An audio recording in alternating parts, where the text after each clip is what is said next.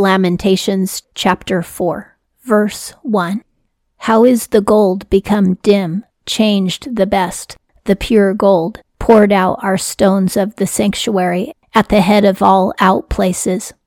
An out place is like a dump yard, and it says that the gold of the sanctuary, the temple, is being poured out like trash in a dump yard, because the Babylonians had plundered the temple and they took it for themselves. But having the gold of God that was placed in the temple going to the Babylonians is equivalent with throwing it in the trash, because it belonged to the Lord. And by the Babylonians taking it, they were pretty much defiling it. 2. The precious sons of Zion, who are comparable with fine gold, how have they been reckoned earthen bottles, work of the hands of a potter? Earlier in the book of Jeremiah, the Lord had shown Jeremiah that he is the potter and we are the clay, and he can make us whatever he wants us to be, and he can destroy us when he's done with us. And that's his right as our creator. Just as if you are a potter and you create a pot, you have every right to break it because you don't like the way it looks. In this verse, Jeremiah is remembering that lesson, and he is saying that the Lord has broken the sons of Zion as if they were pottery that he didn't like anymore. And he did allow the sons of Zion to be killed. Those are the men who live in Jerusalem because of their generations of continued sin and paganism.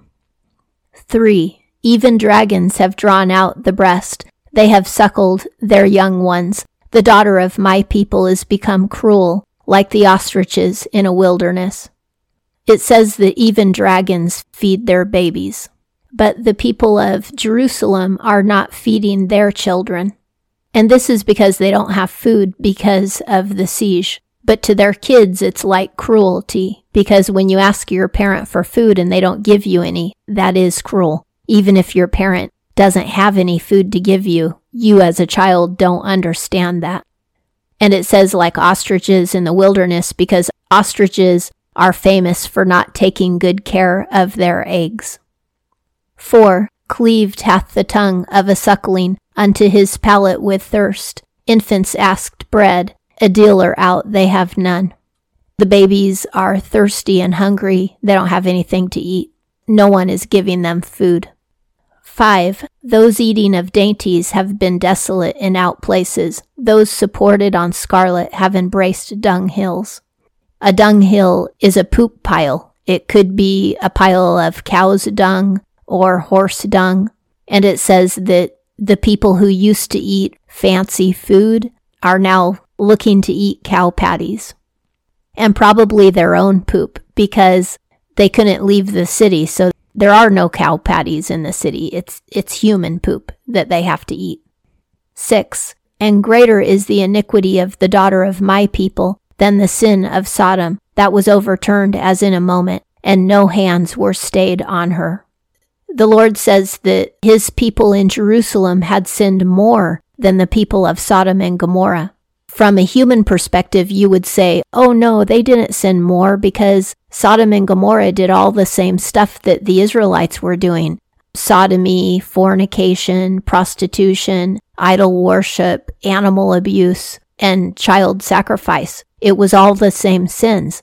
But in God's mind, the sin was greater in Jerusalem because they were his children and they knew his laws and they had seen his miracles and been blessed by him for hundreds of years. For them to commit the same sin as pagans was a lot worse. 7. Purer were her Nazarites than snow, whiter than milk, ruddier of body than rubies, of sapphire their form. 8. Darker than blackness hath been their visage, they have not been known in out places. Cleaved hath their skin unto their bone, it hath withered, it hath been as wood. This is a metaphor saying that the people of Jerusalem looked like angels. Their bodies were made of rubies and sapphire, and they were whiter than milk, and their bodies were whiter than snow. This is metaphor, because then it says they now have a dark, evil, hideous visage, They look black and skinny, emaciated. They're ugly to look at. This metaphor is reminding us of what happened to the angels, the 1/3 of the angels who fell from heaven because they worshipped Satan as their leader instead of Christ. The same thing happened to them. They were beautiful creatures full of light and glory, and they were beautifully designed and dressed. They also probably wore jewels and all sorts of things in heaven. But then when they sinned and decided that they were better than God and that they hated him, then he took their beauty away, because after all, he's the one who made them beautiful. They didn't make themselves beautiful. So he therefore showed them that he is their creator by taking their beauty away and replacing it with the most ugly ugliness you've ever seen. And that's why demons are scary to look at. It's because they're bone ugly. And the Lord made them that way as part of their punishment, because originally he had made them the most lovely creatures, but they worshipped their own beauty even though they didn't create it. So now, fittingly, whenever they look in the mirror, even they scream. So this is a metaphor for what happened to the people of Jerusalem. They were the most blessed people in the world, and now they're the most cursed because of their sin and arrogance against their Creator. 9. Better have been the pierced of a sword than the pierced of famine, for these flow away, pierced through, without the increase of the field. It's better to die in battle, or to die as a casualty, even as a citizen, than to die a slow, painful death of starvation. 10. The hands of merciful women have boiled their own children. They have been for food to them in the destruction of the daughter of my people. This is so sad. The women were so desperate to eat that they killed their own babies. It could have been babies that were stillborn, or it could have been babies that starved to death and then were eaten.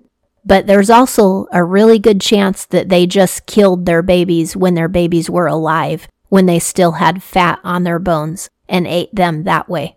This says that women are putting their own children into pots to eat. And it would make sense that they would do this because they had already been sacrificing their children to idols for decades. So they were already desensitized to seeing their children die for their own benefit. It wasn't anything new to them to sacrifice a child for their own good. 11. Completed hath Jehovah his fury. He hath poured out the fierceness of his anger, and he kindleth a fire in Zion, and it devoureth her foundations.